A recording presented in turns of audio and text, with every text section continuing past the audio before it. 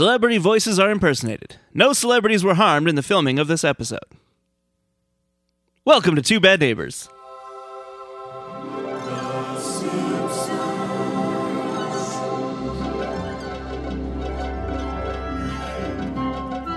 You did the back, the same quote that he does in every single episode? Yeah, I think so. And yeah, it's good. I mean, it was either that or Hachi Machi. Right, yeah. Or yeah. It Stinks. Yeah. Those are the ones. Yeah, here, I did them. Yep. So you can just plug in whichever ones you want at the did beginning. Them all. Yeah. Hello, everyone. Welcome to Two Bad Neighbors, your encyclopedic compendium of all things Simpsons, seasons 1 through 10. And beyond. We did not plan that. And my name is Greg. My name's Alan. And we are here on special number 6. This is special number 6. I'll double check. Yeah. 6 of 8. 6 of 8. Right? Yeah. Yeah. That's the plan. However, as things are going, I really didn't want to do this one after we started getting into it. I think after I watched the second episode. It was that quick? Yeah, it was pretty quick. It was like there was a feeling. There was just a feeling that I started to have, and I kind of knew that this was going to be a chore, and it turned out it was a chore. I mean, and we'll dive into all of that. Of course, we are here to talk about The Critic, which is a kind of sister show to The Simpsons in a weird way, which we'll get into, but yeah. We figured, for the specials, it'd be a good one to check out, and because I don't know about you, I had watched a little bit of it way back when, like when it aired, like again, 1 or 2 episodes. I'll say the same thing I said on our Stars Burns episode. I thought Jay Sherman was a product of the show, right? Yeah, and that makes sense, and I'm pretty sure I did too, if I remember correctly, like when it first aired. Yeah, but like I think I at least had the wherewithal at the time to kind of pick up on the meta humor in A Star Is Burns of like, it's a crossover and like that kind of thing. Sure, and I didn't get it. So yeah, so that I was able to at least be like, I think I remember seeing something about a show called The Critic. Like I didn't really watch it, but then I think the episode itself made me want to go and watch it. Sure. And I watched a couple episodes, and I had no memory of it though. Like I do remember watching some of it, but I have very little memory. I just remember it being a thing that occurred. And then I bought the DVD set when it came out. Oh, really? Yeah, because I thought I remember this kind of, and like, it was adjacent to The Simpsons in a way, and it might be a fun thing to binge. And I think even then, when I bought the DVD set, I think I watched 2 or 3 episodes and gave up. Possibly at the time because it was during the DVD boom of TV shows, so I'm sure I had tons of other box sets that I was more excited about watching, and then just kind of got lost in the shuffle. I ended up selling it, so I don't own it anymore. Yeah. But for this episode, for this special, we decided we'd go and watch it all. I think like you thought it was one season. Yeah, I definitely did. Yeah, I thought it was one season of 13 episodes, so I was like, that's not too bad. Yeah, that's something we can bang out in a couple days. Turns out it's 2 seasons. 13 episodes in season 1, 10 and then season 2. And so, yeah, it was a bit more of a chore than we anticipated, which is also why this episode's coming out late. We didn't have an episode last week because we were still in the midst of watching all of these, which I don't know about you, but like in retrospect, we could have watched like 2 Yep. and been fine. Yep. But we'll dive more deep into all of that. But Greg, Yeah. how have you been? Oh, pretty good. I don't really have much to add other than this comes out today, which is September 10th. Let's date this. So if I do my job, it'll come out tonight. Which means Canadians go vote. So right, is that that's Monday? this weekend. That's the weekend. This is like you can you can do like pre-voting advance voting today, Saturday, Sunday, Monday, and then the actual election is on day. the 20th. So Gotcha. Canadians go vote because it's a Wait, federal. the election's on the 20th? Yeah, So it's like in a week and a bit, yeah, technically. Okay. yeah. Wow, that's a lot of advance voting. Yeah, 4 days. Probably of advanced, good, but yep, yeah. it's good. 4 days of advanced voting, and then you have until September 14th to get your mail in. Interesting. Yep, great. has to be postmarked September 14th. Yeah, do your voting, do your civic duty. What is it? It's vote. Oh, fuck. The phrase is vote early, vote often. Right, but there's a website called like Vote Matters or something. Sure.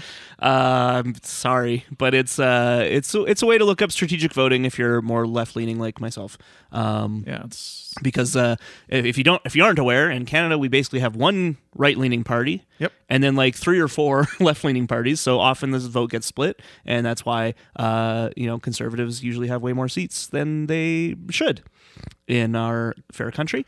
So this website is a way to get you to see you can check your riding, like wherever you're voting, and you can see, is it better to vote for this left-leaning party or this left-leaning party strategically to hopefully, at least balance out the right and the left, because we still live in a very binary political structure. we there's also like this whole thing where like if nobody's gonna win a majority. Right. Yeah. Like I'm fairly confident. Watch this on the 20th. Conservatives win a majority, but I'm fairly confident no one's going to win a majority in this, which is great. I don't, majority governments aren't good. I agree. So, and anyone who tells you otherwise has an opinion. Yeah. And you know what they say about opinions? We've all got them. Yeah, I don't like them. You don't. They're like assholes. I don't like them. Notoriously, Alan doesn't like opinions. I only like facts and figures. Yeah. And Fractals. otherwise, everyone to have my opinion. I'll continue on my How Have I Been. Mm-hmm. I watched all 3 Spider-Man 1s over the past 2 days. Okay. So you watched... Because I'm not at Heritage Park on the weekdays anymore. Okay. I'm just on the weekends, so I'm like... So you I'm have in a free weird time. free time space that Whereas I I'm haven't the had. opposite, where Yeah. now my weekdays are full. Yeah. And my weekends are when I party. Yeah, because you're a student again. Because I'm a student, baby. Yeah. That's how Does you not feel been. like. Yeah, it does not feel like I'm a student, though. No? No, because I haven't been on campus. Right. It's all online for me. Yeah. And it's also, I mean, obviously, and I expected this, but also most of the people in my classes are very young. Yep. Like, they're 18, 19, 20. And so I'm the weirdo who's like, we had a class where we just kind of, for introductions kind of said like, oh, what's like the first movie you remember seeing when you were young or whatever, And so, Oh, this is good. yeah, so it was I was like, oh boy, this is going to date me. So like very quickly, because like, I was like, the first movie I can remember seeing in theaters is Aladdin. And it's like, people at least know Aladdin. So they're not like, Casablanca, you old fart. Mm-hmm. But you do remember seeing I that. do remember seeing Casablanca in theaters, of course, as well as Gone with the Wind. a Trip to the Moon by Méliès. Of course, I went to the Lumiere Brothers early screenings. You can't say that, though. You just can't.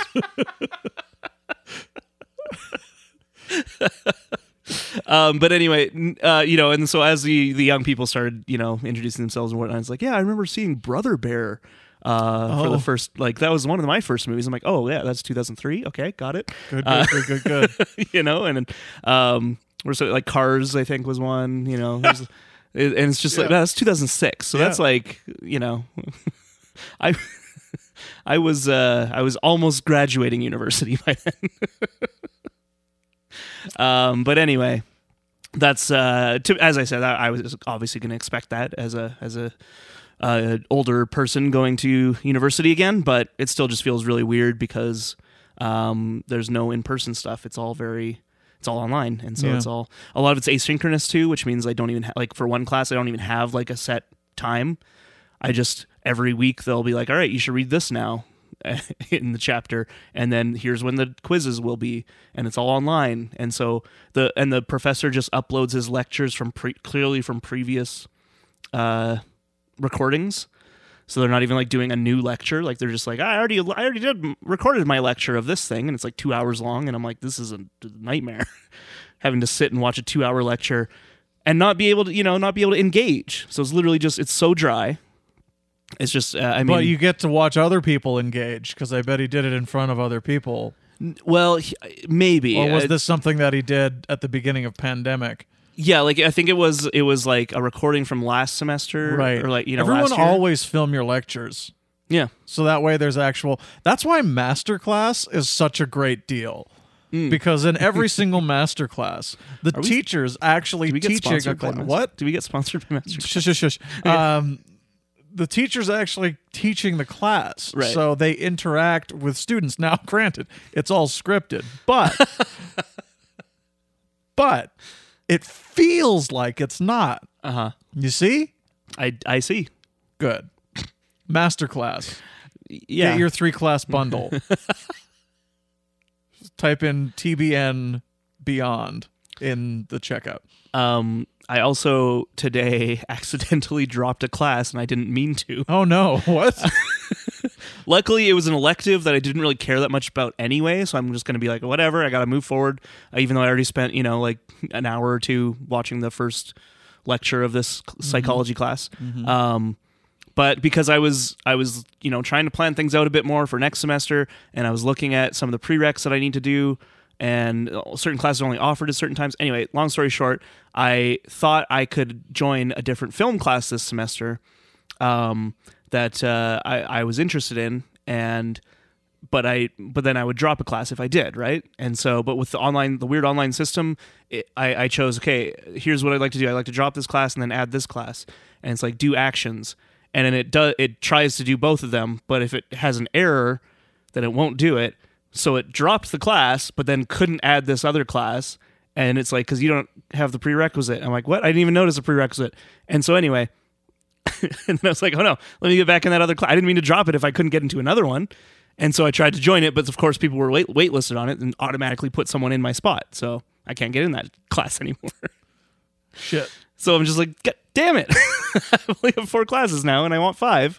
So I waitlisted 2 other classes that who knows if they'll open up, because I think they're popular ones and probably won't have too many drops, but you never know. And worst comes to worst, I emailed the arts admin as well, just being like, hey, is it possible to make this class a co-requisite with 201, because I've already done a film class in my previous degree, and I'm like, do I need to ask the professor, what's the process here? Because I feel like it's weird, because I'm in other classes that don't have 201 as a prereq, but they're just as I don't know, it's all basic stuff. I don't know. Anyway, that's my university check-in. Great. Are you having fun so far? I mean, yes and no. Yet.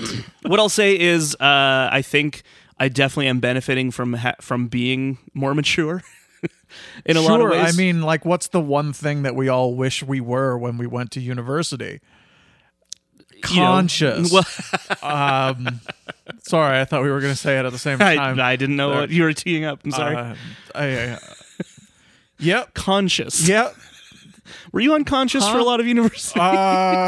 Feels like it. Okay, yeah. It really does. Yeah. At a certain point, you started drinking so much and you started eating so much pizza. Yeah. This is the royal you. I'm not talking about me, of course. Of course. And then you started just being like, oh man, I'm trying to make up for a lot of lost time in high school because I didn't I never hooked up with anyone in high school.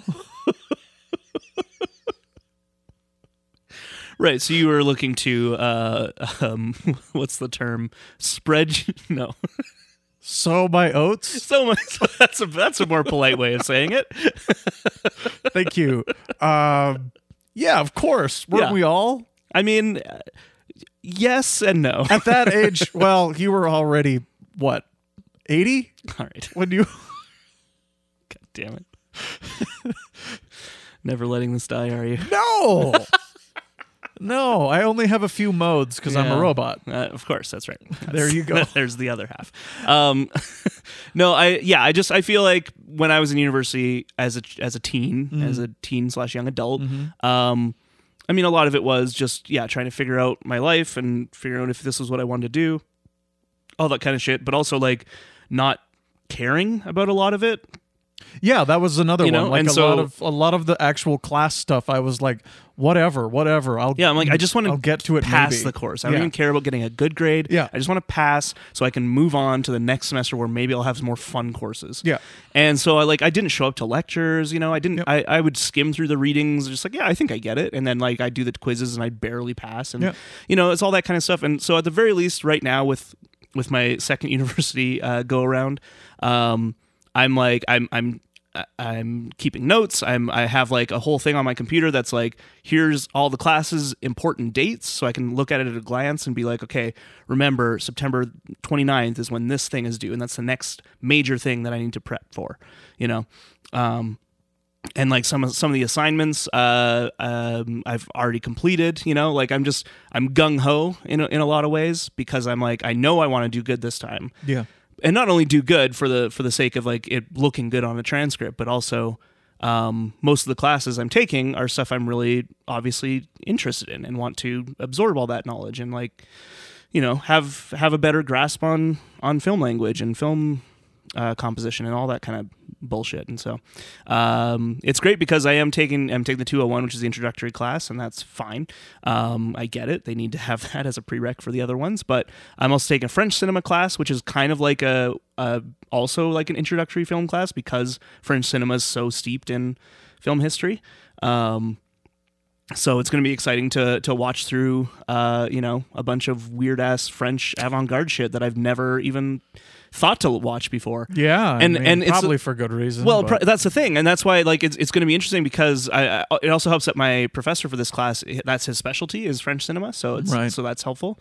But stuff like Jean Renoir, like I never would have looked up this director, because like I'd just be like, that looks like not my thing. But because it's for the sake of education, I'll enjoy watching it for that reason. Because I'm not like, I want to have fun and watch a movie. I'm like, I'm curious what the French cinema movement did for film today. Yeah. And for the history of it. So it feels like there's more of a spot in our lives for that type of content enjoyment now. Because I don't know. I kind of feel like obligated now to watch new things, or at least try and get something out of old things that I didn't see before. I feel like an obligation to watch everything with some sort of a lens, unless it's the newest Marvel movie, in which case I just have a good time. Yeah, that's all you need. That's all they ask for from me, and I'm very happy to give that to them. So that's cool. I'm glad that you're doing some fun classes. Yeah, I hope you get to go back, be in person soon. Yeah, who knows? Maybe someday. Who knows? Maybe my second year / last year. So anyway, did you see the Matrix trailer? Sure did. I sure did. So I didn't actually watch the full trailer, but when they had the website up or whatever, and you like click on the pills and it just shows little flashes of it, I saw that, and I'm kind of okay with just that. Yeah, like I'm like, I don't even need to watch a trailer. That's exactly what I like, is these little like teaser things. Can I tell you something about the trailer? Yeah.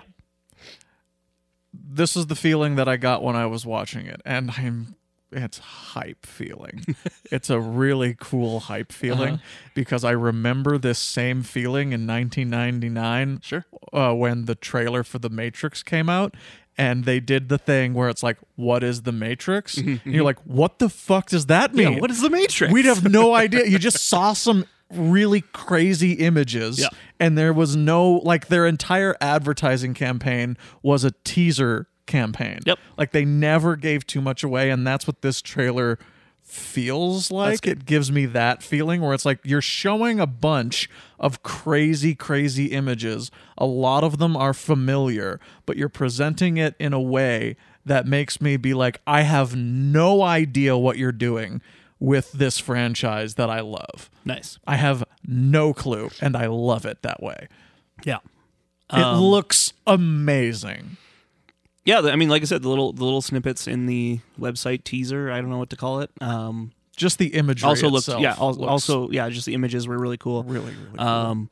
And I don't know. Did you watch those? Did you watch those first, or Hell did you yeah. just watch the show? Okay. Yeah, I took Yeah. the red pill, then I took the blue pill. Yeah, I took them both. And so, you know, for those that haven't done it,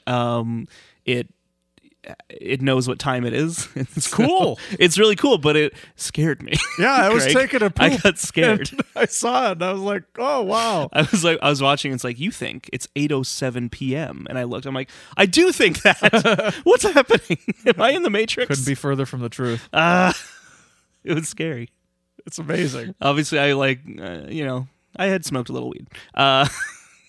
So that probably didn't help. But then I very quickly was like, okay, clearly they know, they can read the internal clock on my computer. I don't know how technology works. There's something going on here. I'm not an idiot. Yeah. But for a brief moment, I was like, oh, fuck. How did they know? Oh, shit. Anyway, that'll be fun. That's in December, right? Yeah. Yeah. Yeah. It's closer than you think. Yeah, it is. Isn't that weird? It'll be here in It's going to be Christmas soon, 2 Greg. seconds, yeah. I mean, I got a lot to go through before then. I got to do the Artemis thing, and I got to do this Jubilations show.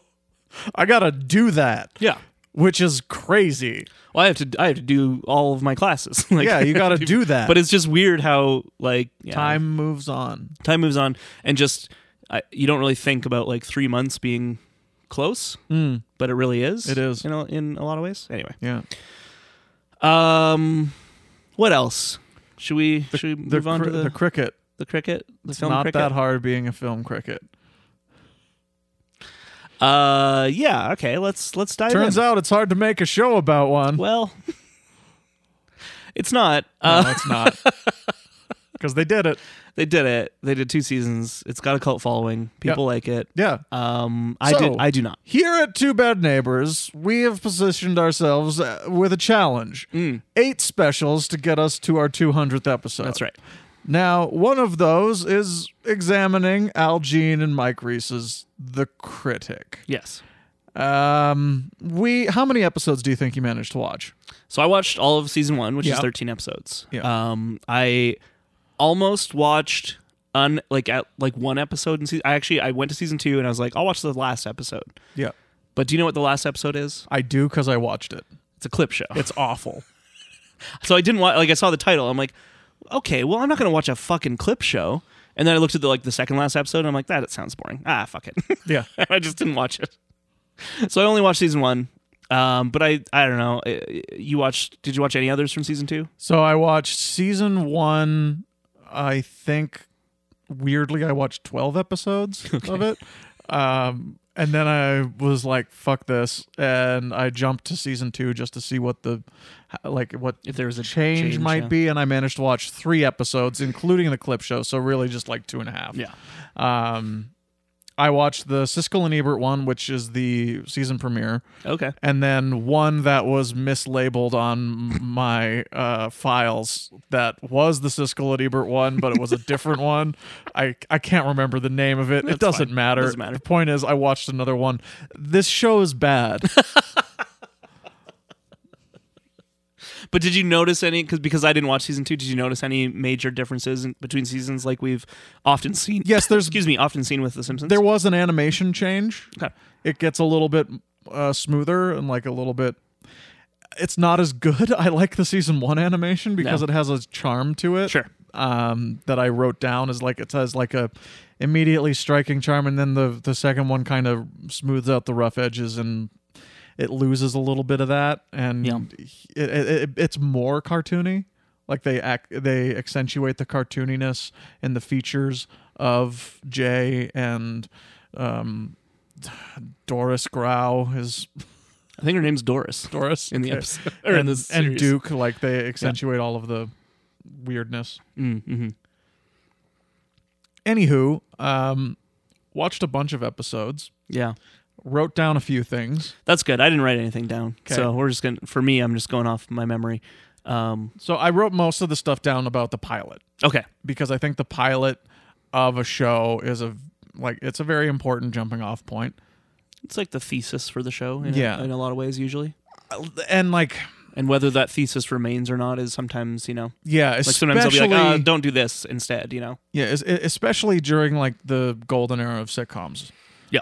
And whatnot, where it's like, yes, the characters. We'll actually air the pilot. Look at that. Right. You really need to see episodes 1 and 2. Yeah. To see like, this is our setup. This is what the show will be. Yeah, this is the kind of format we'll probably go through. Yeah. Because that's one of the hard parts about a pilot is that it's an origin story in a lot of ways. Yeah. It's at the very least, it's usually, because I would say for the most part, for sitcoms, it's not an origin story per se. It's more like we're jumping in this life that's already happening, but the pilot's intention is to introduce our main characters and all the colorful cast of characters around them, and usually like the job of the main character, because that's usually important in these sitcoms, right? And then like kind of what you said, like what the show's going to be, like what the kind of structure is going to be, what the humor is going to be, that kind of thing. The Critic is about a film critic. Yep. Who lives in New York City. Lives in New York City. His name is Jay Sherman. He's a Pulitzer Prize winning film critic. He is indeed. His show Coming Attractions is a very like Siskel and Ebert adjacent, or like Roger. Was it Ebert at the movies? Or Siskel and Ebert at the movies is that what it was called, or just at the movies? Do you remember? Siskel and Ebert at the movies, I think. Yeah, whatever. At the movies. It's adjacent to that. At the movies with Siskel and Ebert. Yeah, sure.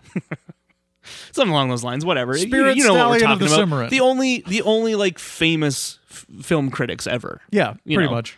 Obviously, others popped up here and there, but for the most part, ask any lay person who are some film critics. The first two names they'll give is Ebert and Siskel, and they might mention Roper. Depending on their age as well, I guess. As Siskel's replacement. And Leonard Maltin, perhaps. Might mention Maltin because of those film guides that he put out. Right. And if they're like, having fun with it, they might mention KL. Who? Pauline Kael. Oh, right.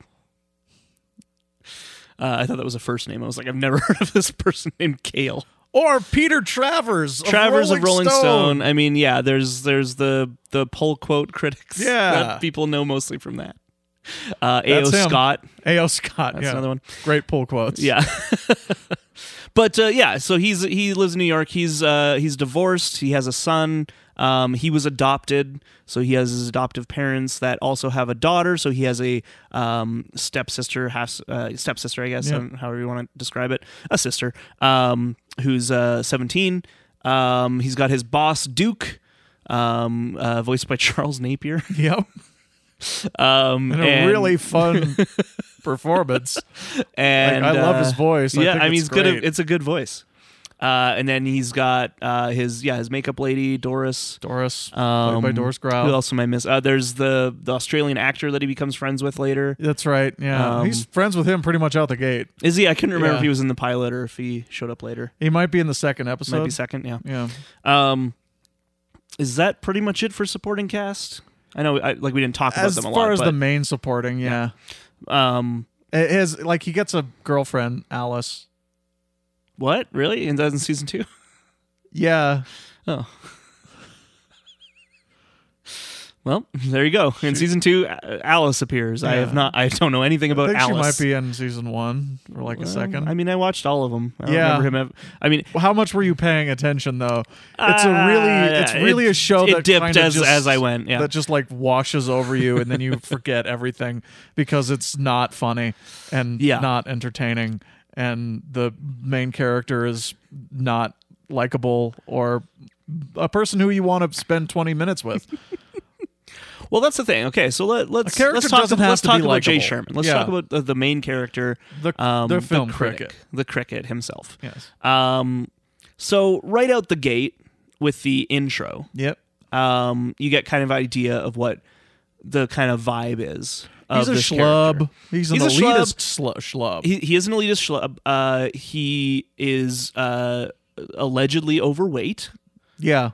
Because that's a well they keep going back to, but I mention it here because it's a joke in the opening credits, right? Where he steps on the ice and it cracks. Which immediately I'm like, oh no. Yeah. They're going that route. Honestly, honestly, when I saw that part and he stepped on the ice and it cracked, and I was like, oh, is this guy just unlucky? Sure. Because the animation doesn't Right. lend itself to that. Like his character design, he's half the size of everyone around him. He's very short. He's a small, And he's a little small person who just But he's like happens no to be a little chubbier chubby. than like Bart Simpson, for example. No. Like it's very weird that to make that the thing. Yeah. But they lean into that a lot. That's one of my biggest problems with the show is the amount of mean-spirited fat jokes.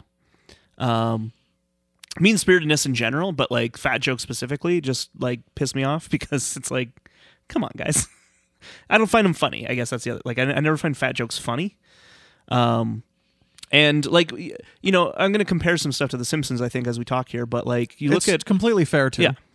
You look at Homer Simpson, right, who is in the world of The Simpsons also shown to be overweight. It's not like a constant joke. You know, if anything, if they're ever like referring to Homer's like overweightedness, it's usually a plot point because of like something they're going to do with it, like King Size Homer, right? Or the Brush with Greatness, where he gets stuck in the water slide, Yeah. right? And then he goes on a diet because of it. So like when they're drawing attention to Homer being overweight, I mean, they do like It's- look at that flubber fly stuff. There's that the episode in Brother Can You the episode Brother Can You Spare Two Dimes where they just like he's eating chicken in the tank and they're like this man's body mass is like 110% fat and he's like and they're like stop eating in the tanks, like go to hell. That's what he says. Yeah, Like, but those are funny. And that's funny. And It is funny. I'm like what? Like, look at that blubberfly. I love that joke. But like, again, it's not. I don't know how to describe it exactly, but it does seem less like the joke is on Homer, and more just like, isn't it funny that the doctor did this thing expecting it to, you know, to just be a little like to flap for a little bit, but then it continues, and then he cancels his 1 o'clock. You know, like that's funny. But like in the critic, it'd be like, you know, all right, we're gonna do this and see how long your blubber goes or whatever, and then it'll be like, oh, this is gonna take a while. You stay here, and then he'll like sadly sit there and he'll like, you know, go to darkness and then come back to light, and it'll be like, oh, it happened overnight, and he'll come back. It's like, oh, it's still going. All right, see, you know, like it's just this weird like attitude that they have towards Jay Sherman that's like, you're fat, and also like you should be sad about that. The show doesn't like him. The show does not like him. Most of the characters don't like him. Yeah. I as an audience member don't like him. No, I don't either. And I I think think they're that's the right other thing, to not right? like is him. that He Homer sucks. Homer's Like, he's- likable, at least yes. in the classic era. Yes. He's always very likable, so that even when he goes through these tribulations of being overweight, we as an audience are at least on his side of like, oh, like he means well though, and you know, like it's just the cynicism, the mean-spiritedness is what really rose me the wrong way in this show, and I think exemplified the most with the jokes directed at Jay Sherman and specifically the fat jokes. Yeah. And there's other stuff too, but yeah, he's so like the thing about his character too is that they never quite land on whether he's a respected film critic or he's a joke of a film critic, right? Yeah. And I think they needed to choose one or the other, because if he's a respected film critic, at the very least that would have a good juxtaposition of like, oh, like my job, everyone thinks I'm very smart and, you know, blah blah blah, but my personal life sucks, right? And that'd be a fun thing to play with. Or if they made him being a film critic like everyone hates him, then you can't have things like an actress sleeping with him so that he'll give her a good review, because no one gives a shit about his reviews, you know? So it's just that weird balance they can't quite strike, where it's like, okay, does anyone care about his reviews or don't they? Because I'd say overall the show acts like they don't mostly, right? Like he's treated as a joke more often than like people are like, oh, like he has a good opinion on this film. Yeah. Which again is fine, but the actions of characters especially like when they're trying to do some, commentary, some satire about the film industry and the criticism industry, I guess. They never quite land on whether or not they're like they want him to give the movie a good review or not, right? I think that's a massive problem. Yeah. Over 2 seasons, you're right. Like at least in the break between seasons 1 and 2, you should have figured out something in the room. Yeah. It's like, well, what is he? Is he a good? Exactly. Answer that question. Yeah.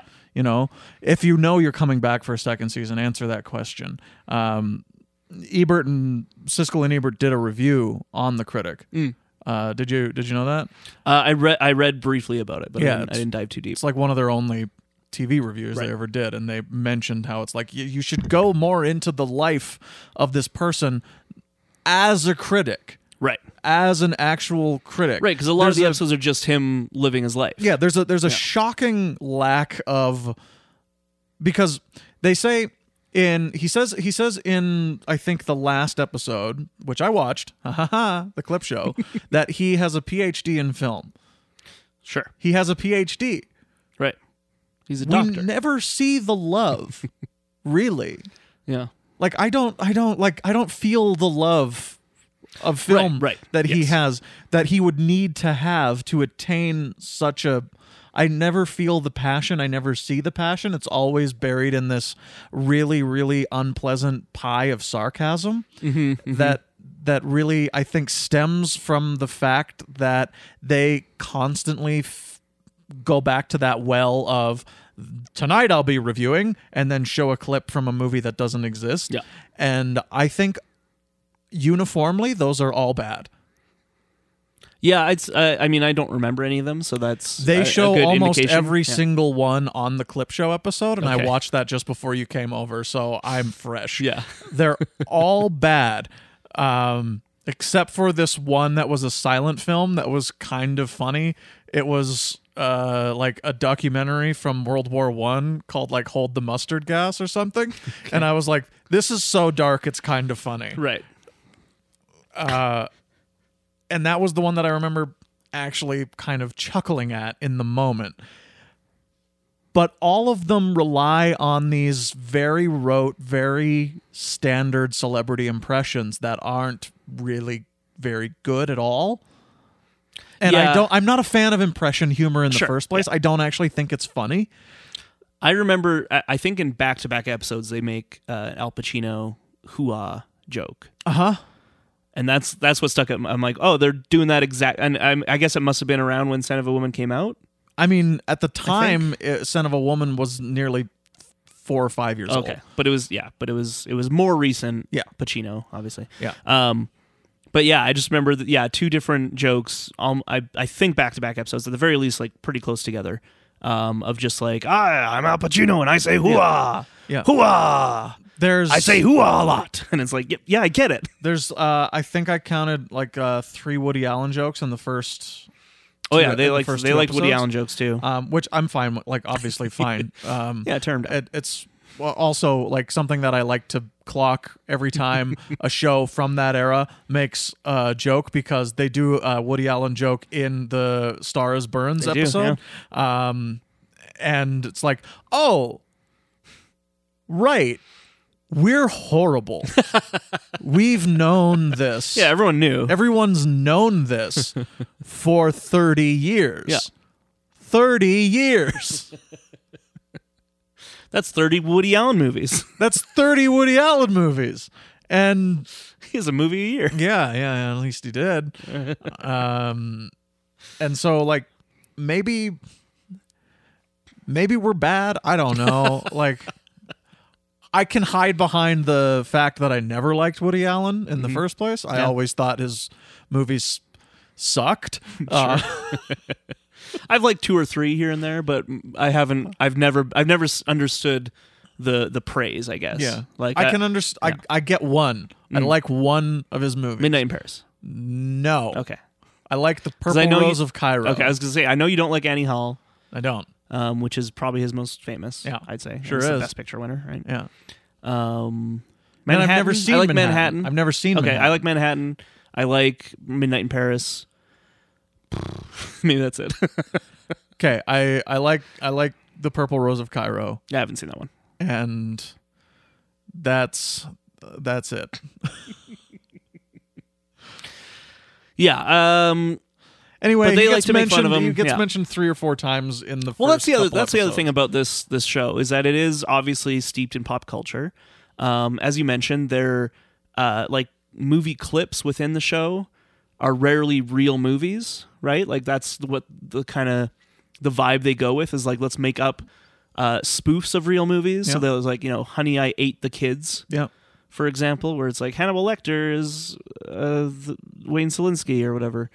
Yep. It's like I ate them, and can you guess if he mentions fava beans and does the thing? He does the whole thing. He sure does.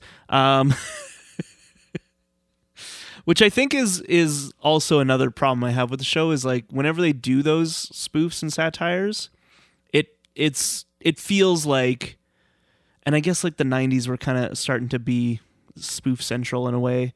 Spoofs became more popular, like spoof movies and that kind of thing. Yeah. And it's humor I generally don't like because it's just taking the lowest like hanging fruit, and it's usually very unfunny. It's just like Hannibal Lecter doing that is like the simplest thing. It's because it's the famous line. The only time it works for me is in is it in Stars Burns? Where he's casting Mr. Burns? Excellent. Yes. Yeah. Yes, it is. Well, and I think it works because it's kind of unexpected, right? He doesn't do he doesn't talk about Chiantis and shit beforehand. He's just like, excellent. And you're like, oh God. Yeah, he doesn't do the line. It's restrained in a way. It is restrained, yeah. But yeah, so they lean on all these like fake movie spoofs, and they're usually unfunny because they're just like mad magazine spoofs, right? And I just think it's such a missed Mad opportunity. Magazine, that's a great that's a great way to describe it. That is exactly the kind of humor. Stuff I actually would have probably found funny if I was like 10 or 11. Sure, yeah. But I'm not, and this show is not geared toward 10 and 11-year-olds. No. It's very much a weirdly quiet and unremarkable show that is geared towards an adult audience in a way that even more so than The Simpsons. Yep. Yeah, I'd say so. And it's I think it's such a worse version of King of the Hill in a lot of ways. You know what I mean? I'm not super familiar with King of the Hill. Well, King of the Hill has like this hyper-realism vibe to it that I think with the critics' animation, it kind of like finds its way to, except for like some of its cutaway jokes and some of the more wackier plots. But anyway, it feels that the elitist version of King of the Hill in a lot of ways, or maybe the elitist version of The Simpsons. Yeah. And yeah, maybe, I don't know, but it really got me thinking of like, why do I like A Star Is Burns, that episode, so much? And I do think that A Star Is Burns is the best episode of the show The Critic by quite a long shot. And I think the reason is, and if this is something that you've also decided on, please let me know. I think Jay Sherman functions in a much more likable and a lot more tolerable capacity as a supporting character inside a bigger show. Like if he was something that The Simpsons literally in Stars Burns turned on the TV and we saw them do that, like we just saw his coming attractions show every once in a while and maybe he crosses paths with The Simpsons, I find that character much more sustainable. Yeah, and I'd agree. I mean, obviously his appearance in The Simpsons is good for me. Like I think he's a good, interesting character in that episode. But here's what I kind of realized, because we talked about this last episode where I asked what's the best crossover episode of a TV show, and you said A Star Is Burns. I don't think it's a crossover episode because it's a completely different character. The character we see in The Critic is not the character we see in The Simpsons. No. And that's all, I think also why in my memory as a child was oh, I'd probably like The Critic because it's this character that I like, I think is funny in this episode, and he talks about movies a lot. That They sounds like my thing. decide. Yeah. In The Simpsons, they make the choice that you were talking about in Yeah. The Simpsons.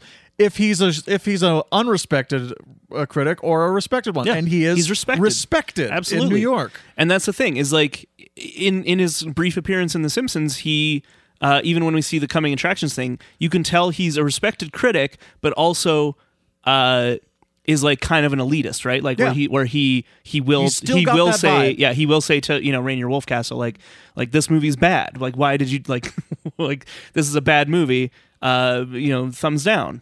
And the problem I think with the critic show itself is that we never really see, as you were kind of mentioning early on, we never see the movies that he does like. Yeah. They lean too much in the like we need to make sure he's shitting on all these popular movies because he's an elitist film critic, but we never get to see him be like, oh, like Scorsese's new masterpiece, blah blah blah, blah blah blah, because that's what would make a character more interesting. Where it's like, oh, he likes movies. He's not like against movies. He just has a very specific style that he prefers, and he doesn't like populist trash. Which I disagree with, but at least works I as love a character. populist I love trash. populist trash. Are you kidding me? Keeps me. Give me all the Spider-Mans. It keeps me alive. Yeah. Did you not hear what I said? I know, you saw it. Audience, in the first 20 minutes of this episode, I watched all 3 Spider-Man 1s again. Without even really meaning to. Yeah. But yeah, so when he crosses over to The Simpsons, it's a completely different character, and that's the character that I think would work. Where again, like he's respected and he's got all these accolades. He has all his Pulitzers and Golden Globes, all that stuff. Like he's presented as like a more successful Homer in a way, right? Yep. And I think that would be more interesting. Again, where like if in the Critic TV show, it's like, yeah, you might have all these awards and all this like critical fame, but like you're adopted, you have you're divorced, you have a son who doesn't really like you, maybe, like, because that's the other thing, they make the son a bit too like sycophantic with. Son with him. loves his dad. Yeah, which is fine overall. It's not a problem in the show, I don't think. But again, if they'd went a better route with the character of the critic, Yep. I think that there would be a more interesting dynamic if the son kind of didn't like his dad because he's too elitist. Yeah. And that could draw some interesting stories. But instead, yeah, he's just like, oh, Dad, you're the best. And, and like he takes after his dad. So he's picked on at school, and there's that whole dynamic too. Yeah, I don't know. I feel like it's just such a missed opportunity to have no clear idea of what your character is.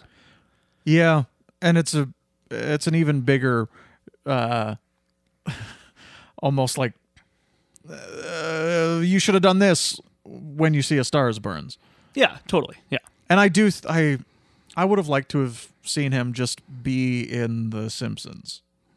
After He shows up a couple more times. After they canceled him, I would have just like, He's in a mental he sure hospital. is. It stinks. Yes, Mr. Sharp. Like, I know we're not giving this a good review. Like, we're not. Like, it's an absolutely negative review. And there's a dedicated following to this show, mainly due to the fact that it did get revived. They did a webisode, a series of 10 webisodes in the early 2000s. What? Yeah. I didn't know that. Yeah, they did. And they also had the DVD release during the DVD boom. So these things kind of kept Helped give it a new interest life, and yeah. keep it alive and generate that cult following. And of course, it also aired on syndication for a little while in the early 2000s. Mm-hmm. And that is, I think that's one of the main reasons why Clone High became so, instantly recognizable, is they released it on DVD and they kept running those episodes ad nauseum. Yeah, that's true. For nights and nights and nights. And that's why these things stick around a lot longer than you think they would have. But this show has this reputation, at least online in what I've done, in the reading that I've done, for being one of those shows that's like, we canceled this too soon. Mm-hmm. And I don't think they did. No. I think it was like, I think they gave it more than a fair shake. They gave it 2 seasons to figure their shit out. And they didn't. And they never did. They even gave it a spin-off. They gave it a bump on the biggest show in America. So if it was going to burn out, then it was gonna burn out, and like there was nothing you could really do to save this show. And I think the proof is in the show. Yeah. Is that I don't know really what else to say as far as like overall thoughts go. I can say something that I really liked in Sure. the first couple episodes. One thing I just want to mention before I forget it, though, is the other aspect of Jay's character is that he's like a sad sack, right? And so, because I think, again, it could work okay if you had the show happen the way it does, if he had this like false sense of importance. Which, you know, you look at characters like Homer, like Peter Griffin, like those kind of characters that are bad people, you know, or at least Peter Griffin is. Peter Griffin's a bad person. Oh, yeah. Homer becomes a bad person later as the show goes on. But, you know, it's like where they're doing like bad things, but they themselves think that they're great.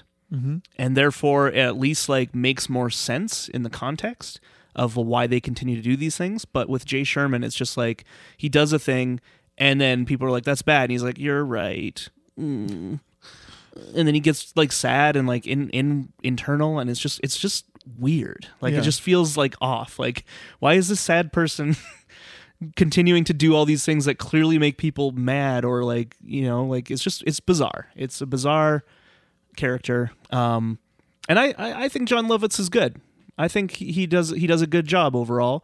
I think the writing is the problem, because I think he's wonderful in Star is Burns, of course. Mm-hmm. He's a great voice actor. Like his voice is wonderful. It's so funny.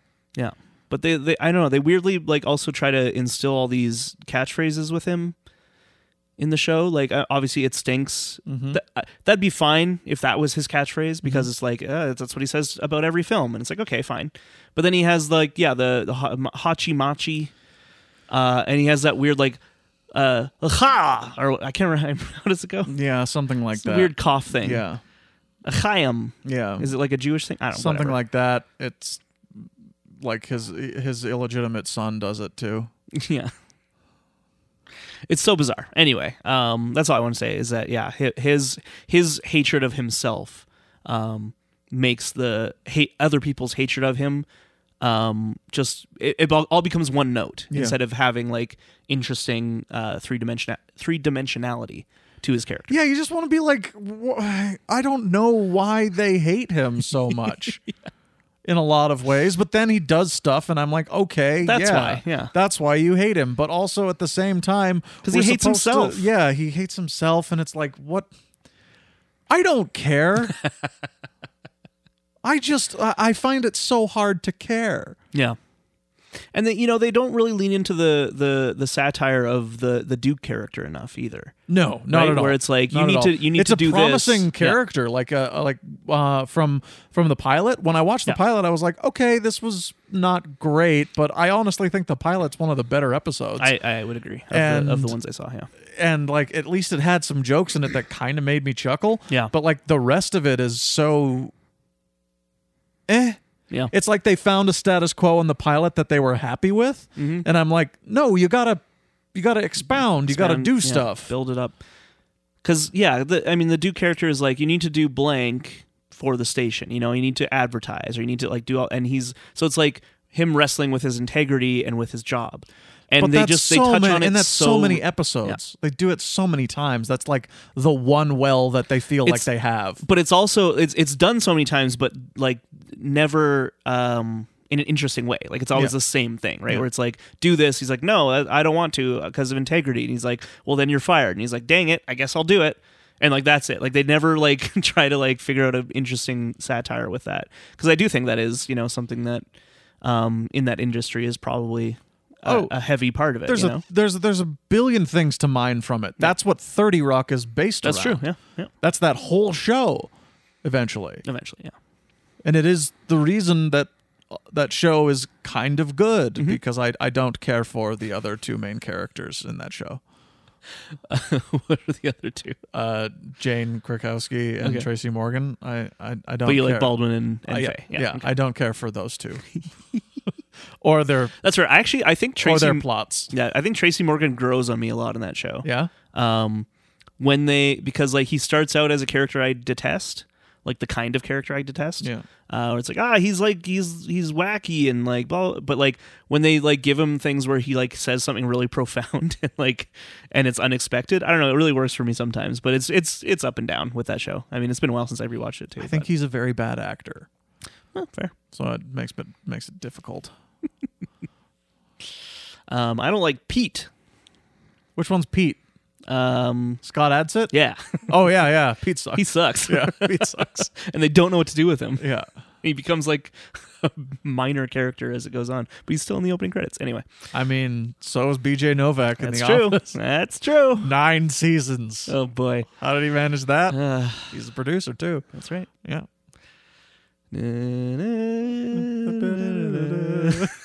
Dun, dun, dun, dun, dun.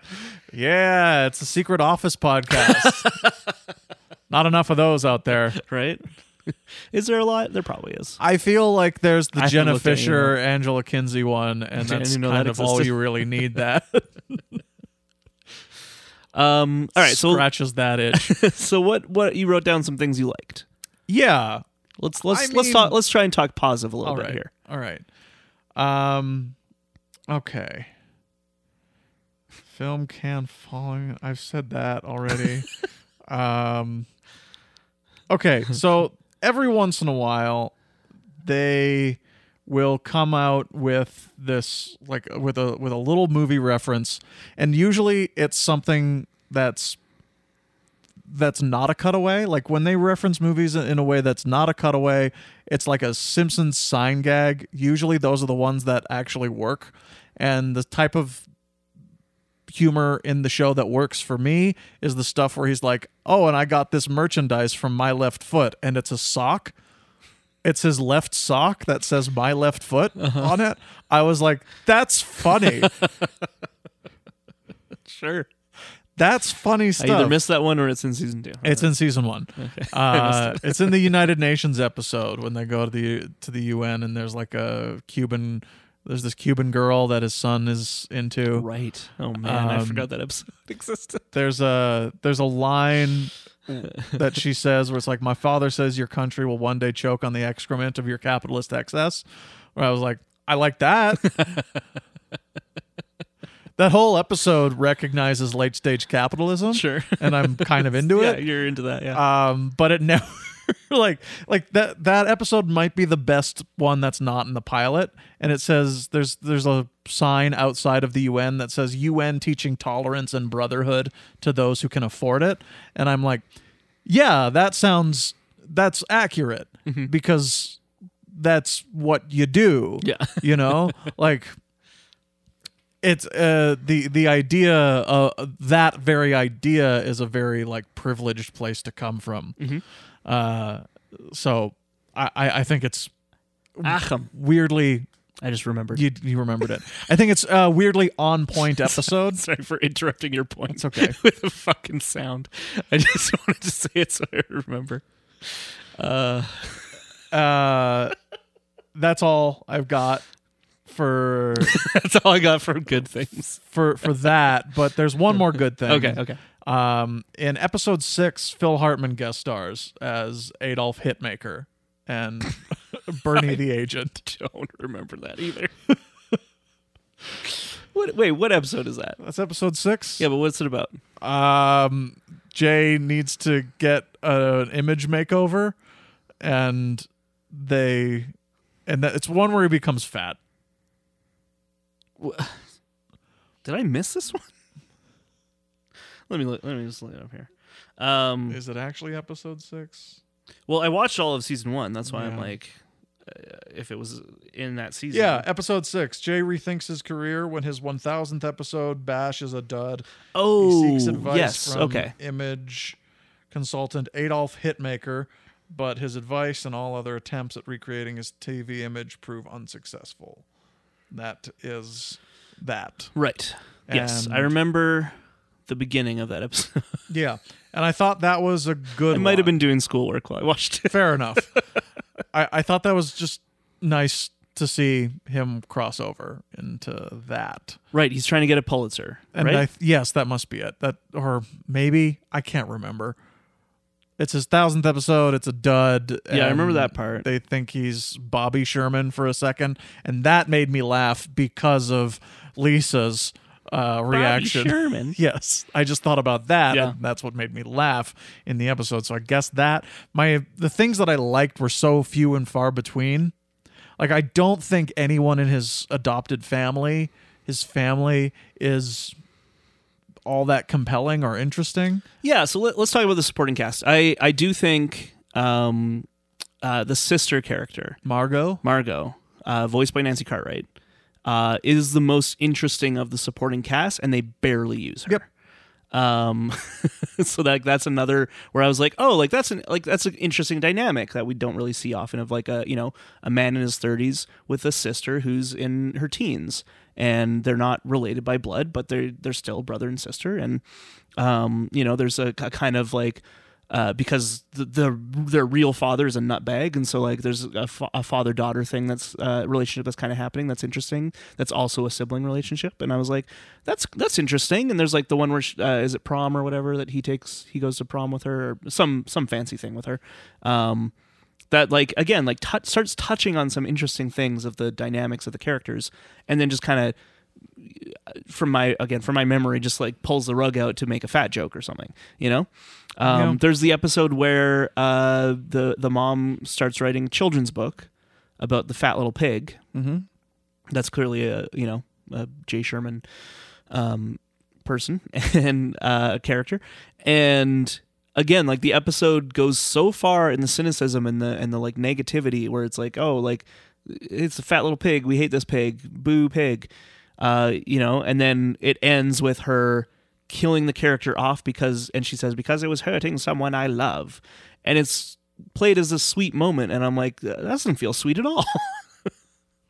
But you can tell that's what they want. They want to be like, oh, see, she learned a lesson and she does care for her son. But I'm like, I don't believe it. Nope. I don't buy it. Nope. She's cold-hearted. Doesn't hurt that the universe is pretty elastic too. Yeah. So it kind of goes back to square one in the very next episode, and we're binging this, right? So it really it's really tough to have a show that's elastic where the characters like learn something in the end.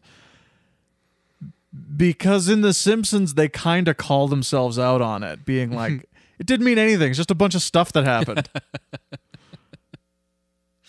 I guess the real lesson here is the squeaky wheel gets the grease.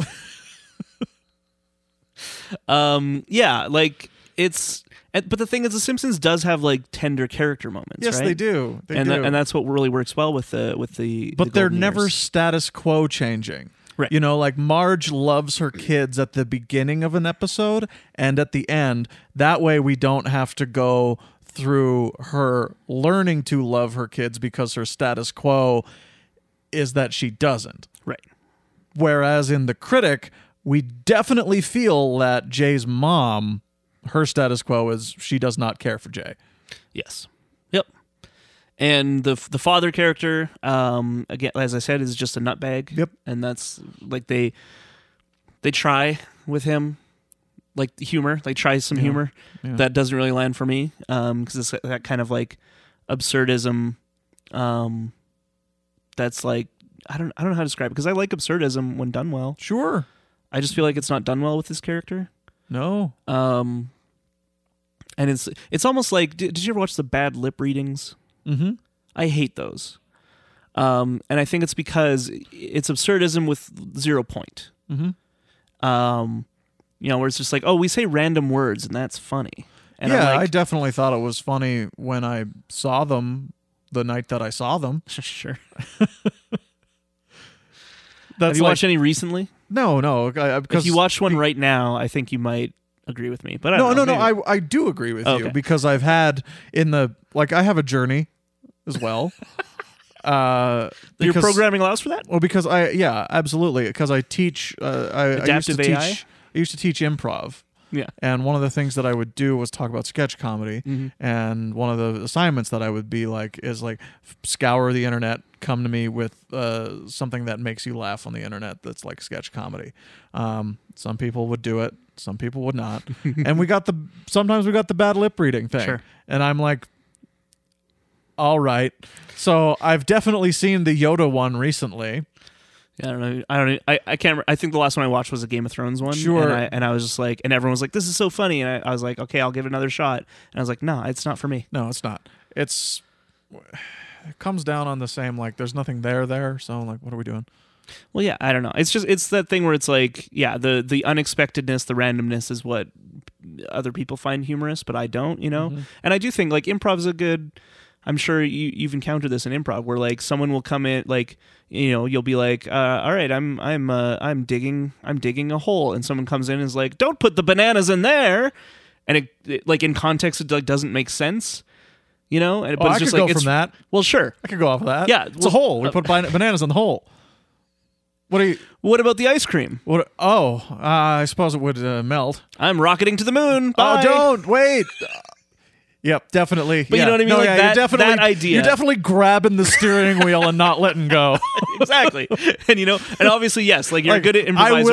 You know how to take you know how to take something like that, like a random element that doesn't really, at least seemingly at the time, fit with the scene.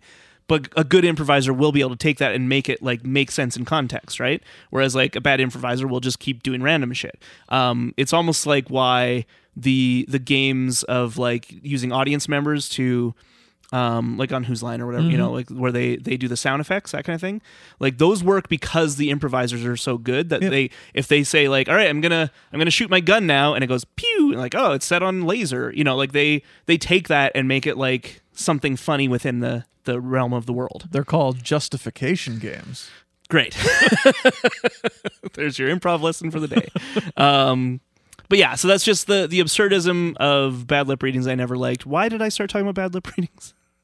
Oh, the father character. The father character has that same vibe for me, where it's just like, you know, he's like, well, I'm off to the ball, and he like does weird shit, and everyone's just like, oh, that's dad, and it's like, what? He should not be in charge of things. No, he's lost his nutters. Yeah, he's gone. So yeah, I don't like that character. I don't. The mother character is like just like we were saying, is just kind of the same joke of like she doesn't care for her son, and it's never really expounded on in any interesting way. They try to with that pig episode. The daughter character, like or like the Margot, like I said, I think she's an interesting character, but they, like I said, they barely use her. Like I remember that prom thing, and that's about it. And then who else we got? We got the Australian actor. Yep. Pretty boring, I thought. Immediately boring. What like out of date even for its time. Yeah. When was Crocodile Dundee in L.A.? When was he in L.A.? Yeah. Like 2000 something? No, really? I thought it was in the 90s. Hold on, let me look it up. Crocodile Dundee 3 in Los Angeles? Yeah. Yeah, that's like 2000 something. No, it's not that late, is it? Yeah, man. Hold on. I gotta... Because 2 is in 88. Yeah. They waited that long? 2001? Jesus Christ. Yeah. In my mind, it definitely was like... I guess I thought late 90s, like 96 or something. I'm not that far off, I suppose. But I definitely didn't think it was past the millennium. Yeah. Yeah. When in 2001? I mean, that's a good question. I have a feeling it was pre-September. April. Okay, good. April 2001. Good. Good. So it's still a 90s movie then. Yeah, they got it in under the wire. It's still a 90s movie. Because they, you know, as we all know, Hollywood knew 9/11 was going to happen. Big Trouble was coming. Yeah, never forget. Tomorrow's 9/11, by the way. Starring Tim Allen. Officially 20 years. 20 years. 20 years, baby. 20 years.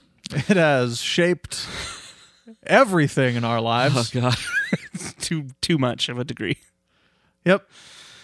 Anyway, yeah, the Australian actor, yeah, it's kind of aping Dundee a little bit, right? Like, yeah. But yeah, they don't do much with him. He's kind of just portrayed as like Jay's friend, right? Because they needed I think they clearly realized like we need him to have a friend. And so like who would work? I don't know, like some actor, that way that's a nice juxtaposition between this like famous like good-looking actor and this film cricket. This guy. Yeah. Oh, the joke. Okay, a joke I remember liking. I just remembered it because we're talking about the Australian guy. I don't remember what episode it's in. It had to be an early one. It might even be the pilot. But what's his name, by the way? Do you remember? I'll find out. Tex Rex. It's probably Mick something. What? I mean, that's fair, but is that Dundee's name? Mick Dundee? Yeah, it is. Sorry. It's Jeremy Hawk. Jeremy Hawk. Okay. Anyway, Jeremy Hawk is trying to, I think, help Jay in some way, and he needs a gun. Mm. And there's a vending machine for guns. Mm-hmm. And he puts his money in, and it's like, are you crazy or something? Are you a criminal? Are you a criminal? Yes or no? It's no. I don't know. That made me laugh because again, I think that's good satire about gun control. Yeah, that's in the US, good. That's know? a good bit. Yeah. Thank you for bringing that up. That is a funny bit. I think that's literally the only one I remember laughing out loud at. And I don't remember which episode it's in. But anyway, Jeremy Hawk, yeah, he's boring. It's character. the Misery episode, is it not? Where It might be, goes and yeah, that sounds rescues him? right. Yeah. You don't like that episode. No. But that's the other thing about that episode, though, is that's what I kind of wanted from the show as a whole, though. Yeah, was them it's to do better than movie the other spoofs, ones. like do movie spoofs within the main story. Yeah. Like Citizen. No, what's it called? Citizen Burns. Rosebud? Thank you. Your brain it is should melting. have been called Citizen Burns. Yeah. But yeah, Rosebud.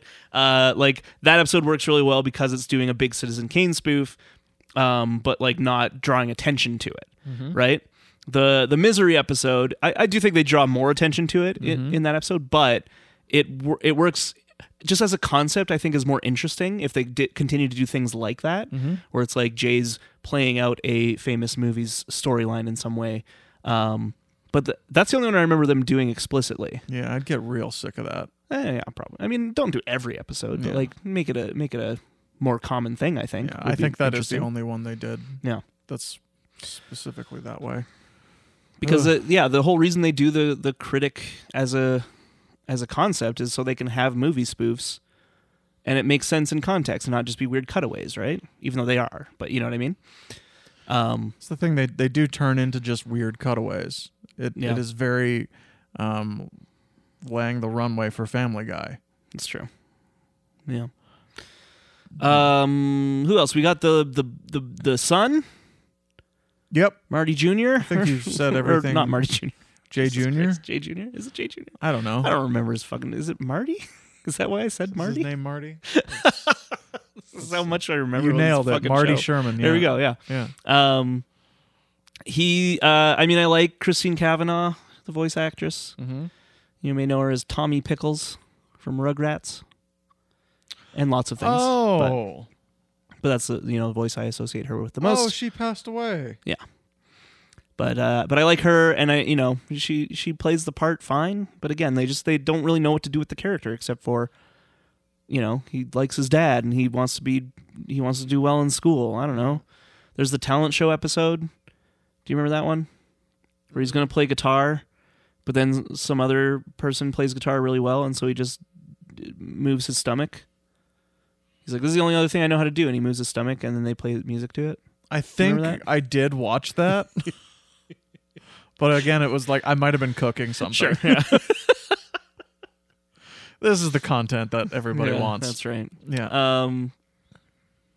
Doris, Doris is makeup lady. she's a makeup lady. There's the one episode where they go on a date. Yep. That's about as far as as it goes Yep. with her character development. I mean, Doris Grau, though, she's great. Great voice. Yep. R.I.P. Is that it? I mean, we talked about the boss Mm-hmm. a little bit, Charles Napier. Charles Napier. What a Which again, yeah, great voice. inspired casting. Yeah. But he's also used kind of like minimalist, Yeah. Because I think I remember he's in the pilot for sure, and then I remember like him not showing up again for a while, and I'm like, what happened to Duke? Yeah, he doesn't show up again for a little bit, but he's there. Yeah. He's a catalyst for a lot of stuff. He's in season 2, the 3 episodes that I saw, which were like spaced apart. So I can only imagine that he's in most of it. I don't know. Yeah. it's a boring show. Like Yeah, I think that's- wasn't excited by this show. Yeah. Yeah, I think it relies too much on punching down on their main character. And I really tried to make it be like, why is it this isn't working for me? Because I've always been a fan of Al Jean and Mike Reiss as a duo. Yeah. And I go back to season 3, their like what's a lot of people call their masterpiece season. And didn't they do 4 They as did well? do 4 Okay. as well, which I would contend is better. I think is better, yeah. But when you go through season 3, you see nothing but classics, just tons of classic episodes. And I went back and I watched a few of the season 3 episodes, and I'm like, no, this is still good. This is good stuff. And when you watch A Star Is Burns, you're like, this is a little weird for The Simpsons, but for what it is, it's really good. Yeah. And I don't know. I just don't know where they go wrong, but they are never able to get back to what it was that made them great in the first place. I mean, I hate to say it, but I think it is characters. I think it's just they didn't invent the Simpsons family That's true. or the characters. So they were gifted. They inherited they them, inherited yeah. all these characters on a silver platter. Yeah. In a lot of ways, and That had been developing for 2 seasons. Exactly. And so they already knew what worked and what didn't, and so Yeah. they were able to run with it and do some interesting. Because I think, for the most part, the critic episodes, like the plot ideas aren't half bad, right?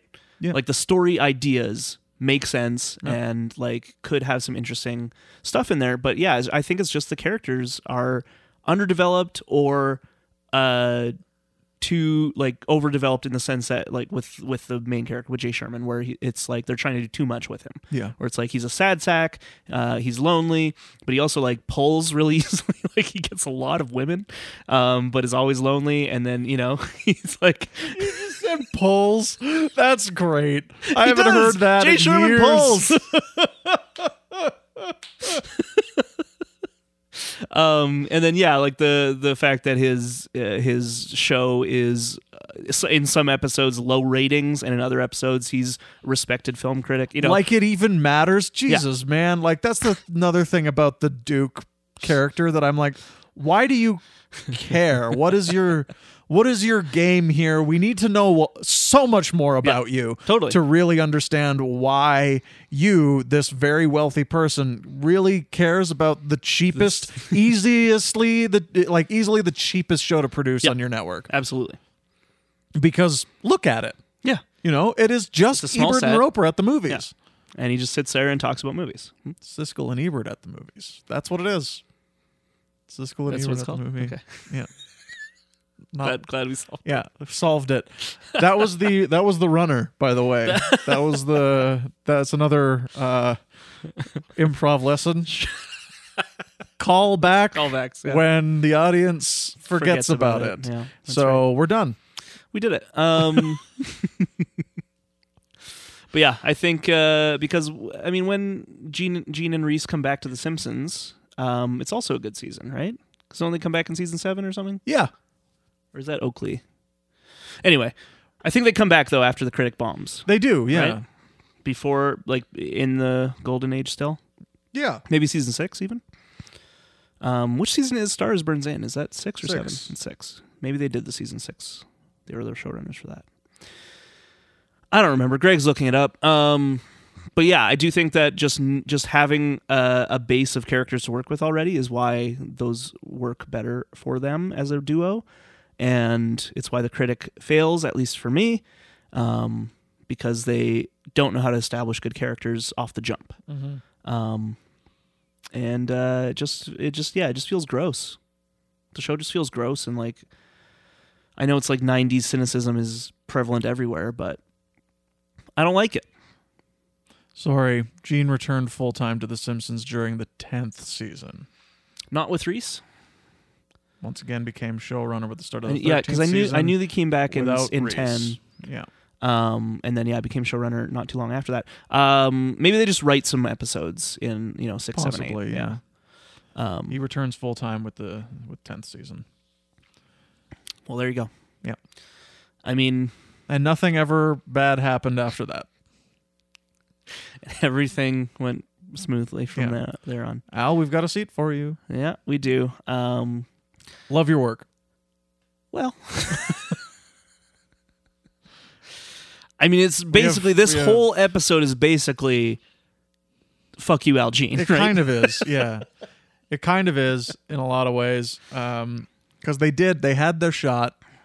And they blew it. I kind of see what Matt Groening was on about. Like, taking his name off of the Stars Burns episode is a petty and stupid thing to do. Absolutely. That is, like, nigh unforgivable. But I do kind of see where he's coming from, having watched the first season and having that be the one that was out at the time. Well, he where he's was like, against it from this the isn't jump, great. right? Like he was Yes, against the he critic was from against the jump. it from the jump. He very like pointedly wanted to make sure everyone knew he had nothing to do with that show. Yeah. Because there was so much crossover with actors and with writers and showrunners Yeah. and people at the time considered it a Simpsons spin-off show. Yep. Even though it wasn't, and he was very mad about that. So, which like I don't know, it's just like relax, but Yeah, relax. You're a spinoff.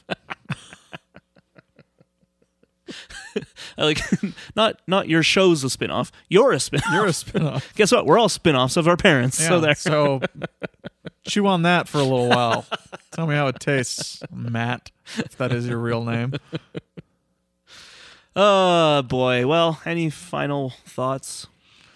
You know, the show is an interesting cultural artifact at least, I guess. Like at least it's like I think it's one of these things where it's like, well, when someone says or gives you like a list of shows that were like, oh, these things were canceled before their time far too soon.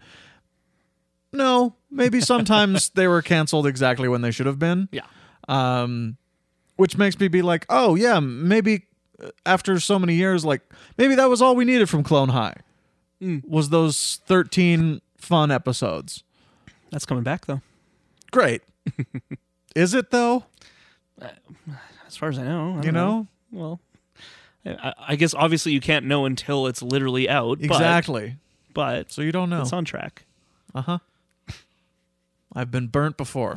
I know. And I just don't believe it. And also at the same time, I'm like, I don't really care anymore. Well, no, that's the thing. But that's why I mentioned it, is that I agree. I think that's all I needed from Clone High. Yeah.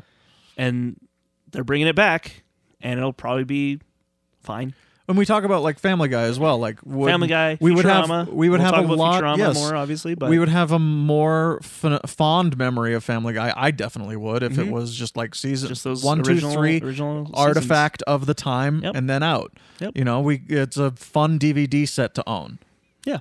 And then of course we have the mother of all comebacks, Futurama. Came back 3 times. 3 times. And no time was successful in my opinion. Yeah. I mean, varying degrees. There's a lot of episodes in the revival seasons that I love. The real revivals, Yeah, not the not the movies. movies. The movies are- I think the movies are uniformly bad. Movies are pretty much bad. I would say Bender's Big Score is the only one that's worth watching. Yeah, that's the Common common consensus. Yeah, but the other 3 are too clearly 4 episodes mashed together in incoherent ways. Yeah. But at least Bender's Big Score, I think, has an interesting through line throughout. Anyway, we'll talk more about Futurama once we get to it. You bet we will. But critic, it stinks. What can I say? I think that's all. I think that's all there is to say. Oh boy. And I had high hopes. That's the other thing. Is that Yeah, I me was too. like I like movies. Yeah, I really want when you were talking about it, I was like, oh yeah, a show about like a film critic in New York. That sounds kind of fun. I wonder Yeah. what they'll do with that. The Yeah. premise was intriguing to me going into it, and even after episode 1, I was like, the animation is different and interesting enough to keep me on board for a couple episodes, Yep. and then it never made me laugh. So, I mean, Bye. 0 stars, right? Exactly. Well, I guess that's pretty much it then, Yeah, Greg. we did it. Before we leave, which was your favorite Spider-Man one? Oh, that's a great question. My favorite Spider-Man 1 was Spider-Man 1. Yeah, I mean, I figured, but Yeah. However, I do want to, because this is some fun stuff that we can talk about here at the end. I want to say how much I liked Homecoming this time. oh, great. I thought, I think I've been down on it a little too much, and I really enjoyed it this time around. That's good. I think it is a lot better than Far From Home. God damn it. Why? Why can't we just agree on Homecoming being good? Why you gotta be down on I know. another one I like? No, I really enjoyed it this time around. I think Keaton is incredible. He's so good. Like, you forget for a while. Like, if you haven't seen it, you kind of forget just how good he is. That man's face Ugh. is a journey. He's so good. It's so good. It's so good. And it's, again, All the knowing that's happening in the car ride and the realizations. He's a smart guy too. Yeah, the lights. I do want to say I feel like that's another thing I really like about MCU Spider-Man in general is because of the nature of their deal with Sony is they get to play with comic book readers' expectations. So having the Vulture be the father of the love interest, if that was a canon thing in the comics, and everyone would be ready for it. But I guarantee myself and majority of people who know the Vulture character and know the I can't remember what's her name. The love interest, Liz, thank you. Because there is a Liz in the comics too that it's not this, but it's like, oh, they're using inspiration, that kind of thing. Obviously they're unrelated in the comics, and so everyone who knows that shit, that reveal where he's like, hey, I'm Liz's dad, you're like, oh fuck. Best part of the movie. It's so Best good. part of the movie. It's so fantastic. fucking good. And I have to real quick mention Donald Glover's performance. Yeah, In it, he's good. He's very good. Like, I when it came out, I was like, why is he doing this? Why? Like, it's because it's his Atlanta low energy angle, and I'm like, no, it's perfect. It's he's perfect, and setting up Miles. And I hope they have him signed on for like 3 movies because they do that. Marvel does that, but it's Sony, so I don't know if they got him. Yeah, I don't know if he'll come back. It'd be cool if he did because he becomes Prowler. But yeah, he becomes fucking dope. Yeah. Yeah.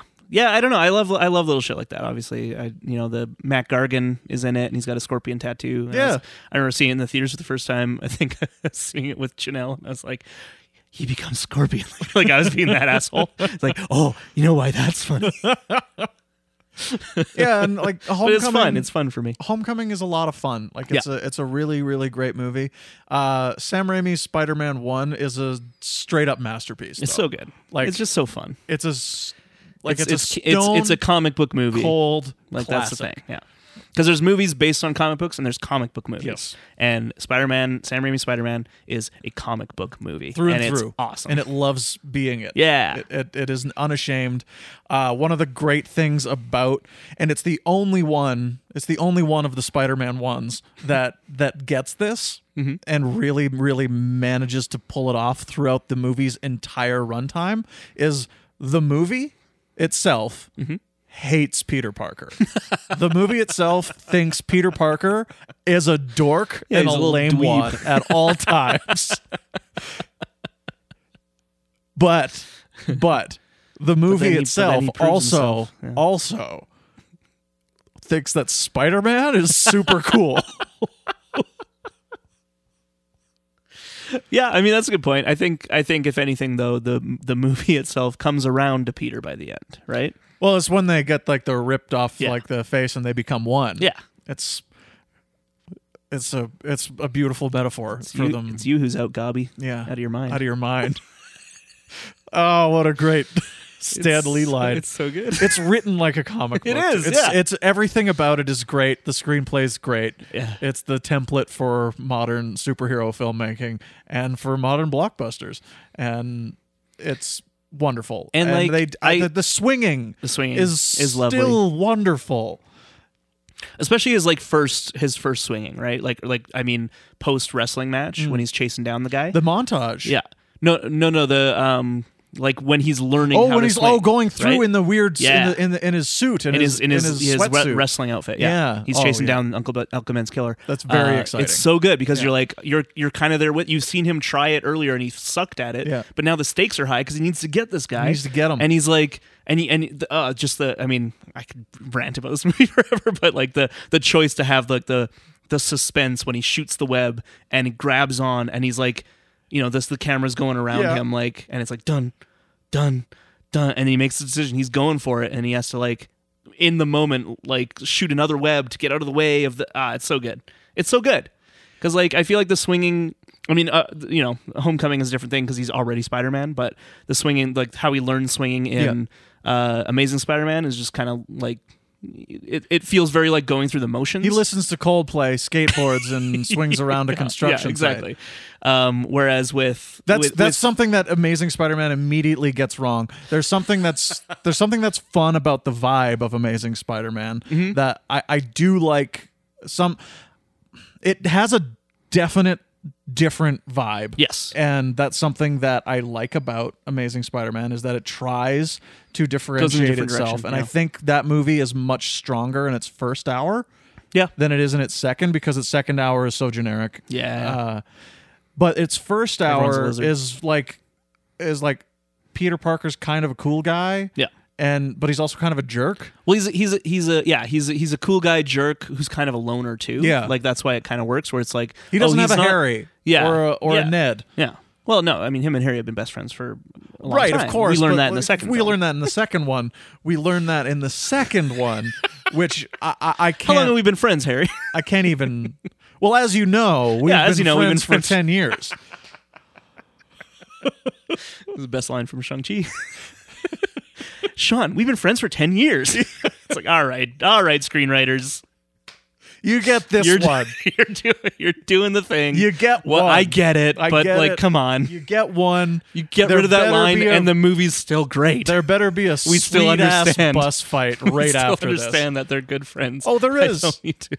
Yeah, this. Oh, great. Yeah. There is a sweet-ass bus fight. There is. Oh, sweet. He took his shirt off. Nice. Nice. Hey, they should kiss. They're not going to kiss? All right. Fine. One day they'll kiss. Fine. Save it for the third one, I guess.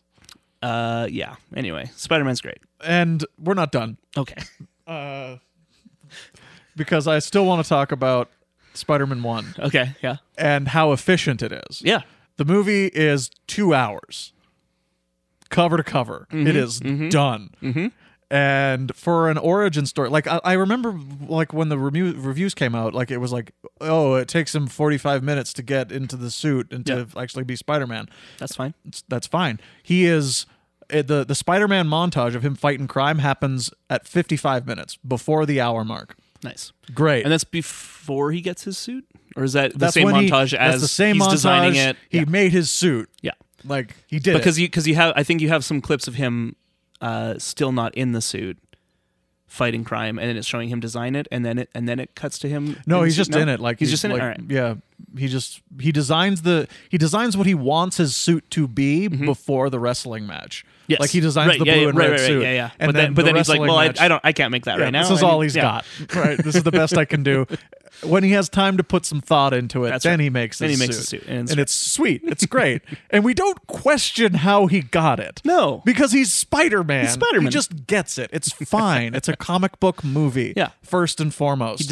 He designs it by drawing it, Yep. and then creates it. Yeah. That's all you need. One of the things that I do like about Homecoming is that it spends time with Spider-Man getting into position to do the Spider-Man things that we've seen before. You know, where he's like, what would be a best way to pose myself before I make myself Before known? I go, hey, Yeah. what are you guys robbing this? fellas, Yeah. and you're like, you can kind of see him under the mask thinking of a quip. Yeah.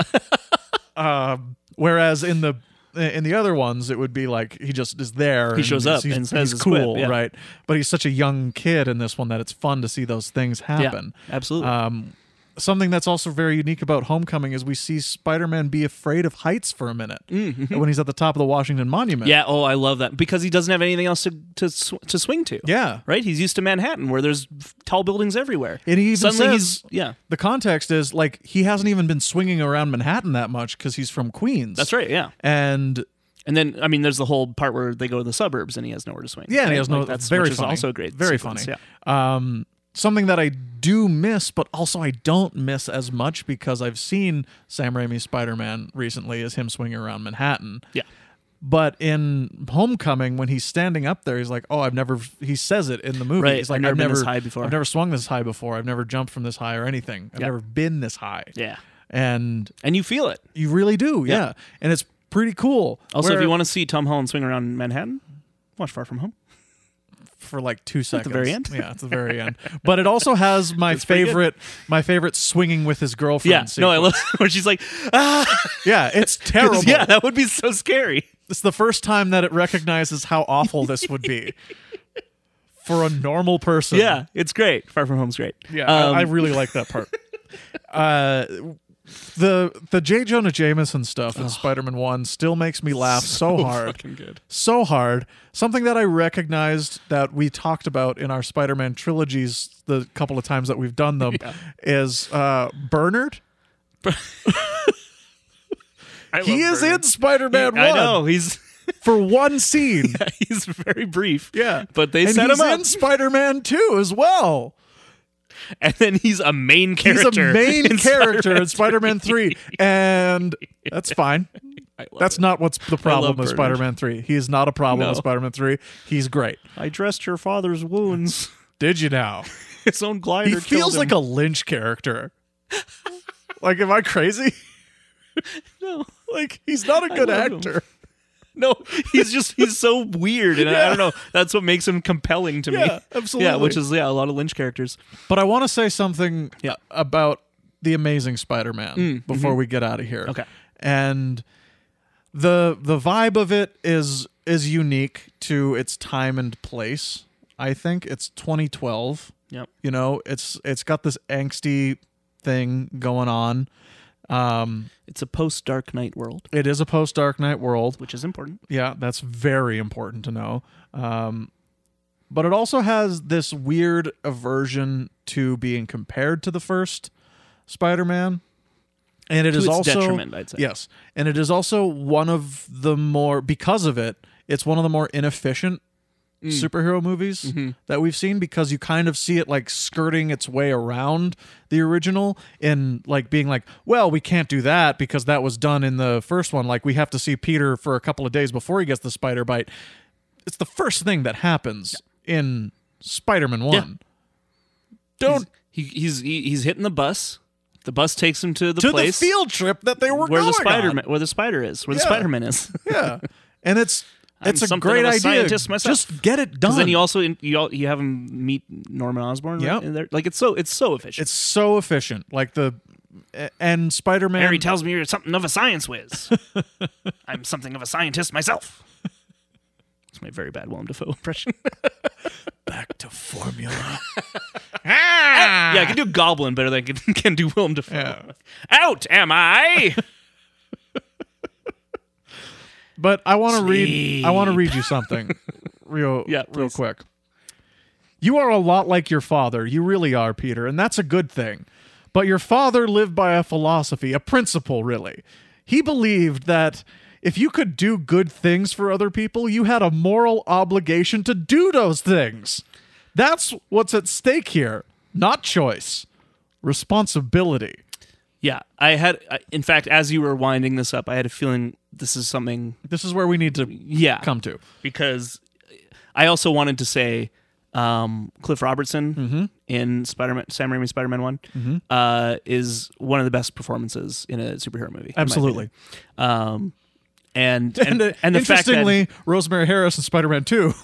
also very good. Yes. But yeah, like I think that character, having been such an important character for the mythos of Spider-Man, being shown on the big screen for the first time in such a loving and responsible way, I don't know the best way to describe it, was so important to me as a kid when I saw this movie for the first time. It's just like they nailed Uncle Ben. They did. You know?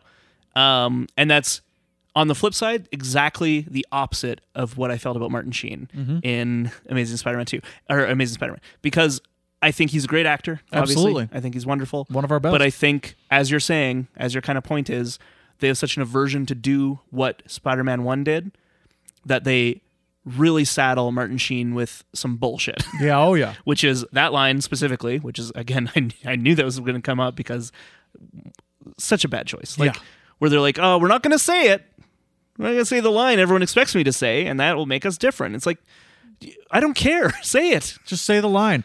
It's what is like, that is like a paragraph. Yeah. Uncle Ben says, these are the years that you are going to change into the man who you're going to be for the rest of your life. Be careful who you change into. With great power comes great responsibility. Those are grandiose lines, you know, like they're heightened. I don't mean to preach, and I know I'm not your father. Then stop pretending to be. Oh, it's biting. Yes, it is. Because you also know what's coming. Yeah. Oh. He's like, all right. Yeah, he's just like, all right, see you later. And then, oh, man. And, you know, people make fun of Toby for crying in those movies a lot. Here's but, like, something that I would love to bring up. Okay. Thank you for bringing this up. The other two Spider-Mans, I think Andrew Garfield is not great, but he acquits himself well in the role. Yep. I think he's a fine actor, is basically what I'm trying to say. I think Tom Holland he's like a tuning fork. He hits the exact perfect note. But I agree. None of them have yet to demonstrate that they are willing to be as unvain as Vulnerable. Tobey Maguire and vulnerable as Tobey Maguire, or as vulnerable as Sam Raimi gets Tobey Maguire to be. Because he ugly cries in Spider-Man 1. Yep. Some of the faces that he makes and Toby face. and all three of them are just Became a meme. very funny and could be embarrassing, probably still are. Sure. But it's he's effective. He's an actor and he's good, and like some of the faces that he makes are intentionally funny. That's why they put them in there, because there's a funny undercurrent. You have to remember, the movies hate Peter Parker. They think he's a dumbass dweeb.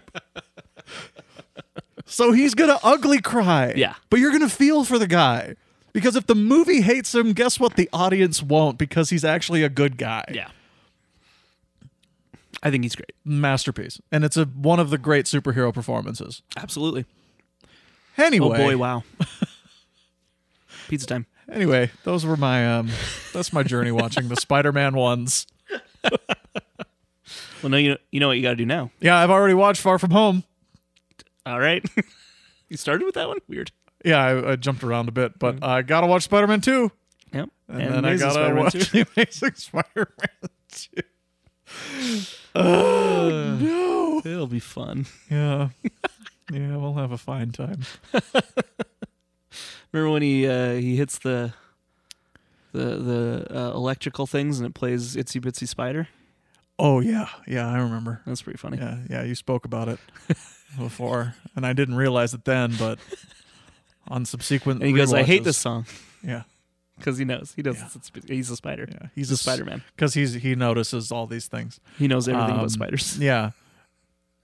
So that's another thing about Garfield's Spider-Man. He's not having any fun. You know what I mean? The actor? Like the his, character. His Peter. Like his Peter Parker is such a downer. Yeah, pretty sad sack. And to be fair, lots of shit has happened to him in a very condensed period of time. It's true. You know, he's still in high school by the end of them. Yeah, No, well, and they sometimes- graduate in Amazing Spider-Man Deuce. That's right. Sometimes Excuse the me. best promises are the ones you break.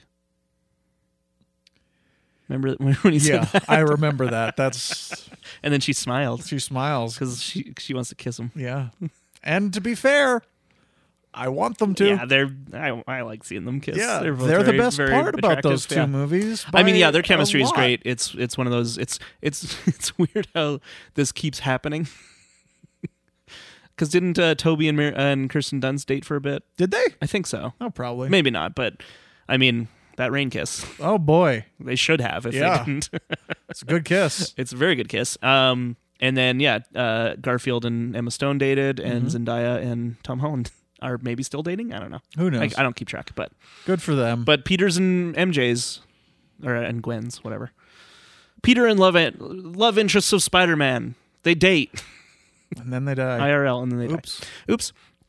All right, well, we should probably wrap things up. Yep, definitely. Sorry about that. An extended Spider-Man talk for all you Spider fans. Yep. Hey, we did it at the end at least. Yeah. Maybe I'll cut it. Maybe. Maybe I'll cut it and put it as like a bonus. Extra Spider-Man talk in case you didn't get enough of it from the last more one Spider-Man. we did. Yeah, I won't. It's staying in. It's a Spider-Man month. Yeah, it's Spider Month, guys. I don't know why. There's a bunch on Netflix now. I like them. I'm going to rewatch a bunch soon, I think. We didn't even talk about Spider-Verse, but it's because it rules. There's not much that I can say other than it's the best. It's so good. It fucking rules. I've still seen Spider-Man 1 more, but Spider-Verse is creeping up. So I think I've seen Spider-Verse 6 times now. Is that a comfort movie now? Oh, yeah. Oh, yeah. And Spider-Man 1, I saw 7 times in theaters, so I couldn't count how many times I've seen it, but probably pretty high. Anyway, thank you for listening, everyone. We hope you enjoyed this other special. We have 2 more specials to do, Greg. Mm-hmm. We're doing the Spider-Man... Jesus. Yes, we are. They both start with S. The Simpsons draft, which we'll explain more on that episode. Yeah, Because I'm still figuring it out. we will see if I understand it. I notoriously fuck these things up. We'll be mostly doing it live, so Okay. yeah, it'll be fine. It'll be fun. And then we're doing the our award show. We're gonna give out some awards to The Simpsons seasons 1 through 10. Mm-hmm. Best episode, best character. We'll think of other categories. Yeah. But once we finish those, we'll dive. Actually, we have one other special because the 200th episode special is Simpsorama, which is the Simpsons Futurama crossover to lead us into our beginning of TBN in the year 3000 or whatever we're going to call it. Yep. That's what you can look forward to from us. And you can find us on Instagram, Facebook, Twitter at Bad Neighbors Pod. You can email us at the Hammock District on 3rd@gmail.com. Numerical 3? I almost forgot what it was. It's been so long that I've said it. And I was just going by rote memory. And then I overthought it as I was saying it. Right. So anyway. Watch out for that. Gotta watch out. The Patreon. Yes. That's the other thing we usually do. Talk about. You subscribe to our Patreon. $2 a month gives you all our bonus content, including more Spider-Man talk. Yeah, we have. And our Matrix Revolutions commentary, which is coming out soon. Yeah. And then we'll put up a poll for our next commentary. Yeah. We haven't decided on that yet. So you can go to patreon.com/Boathouse Studios to get all of that good content. And Greg, Yes. keep watching the skis!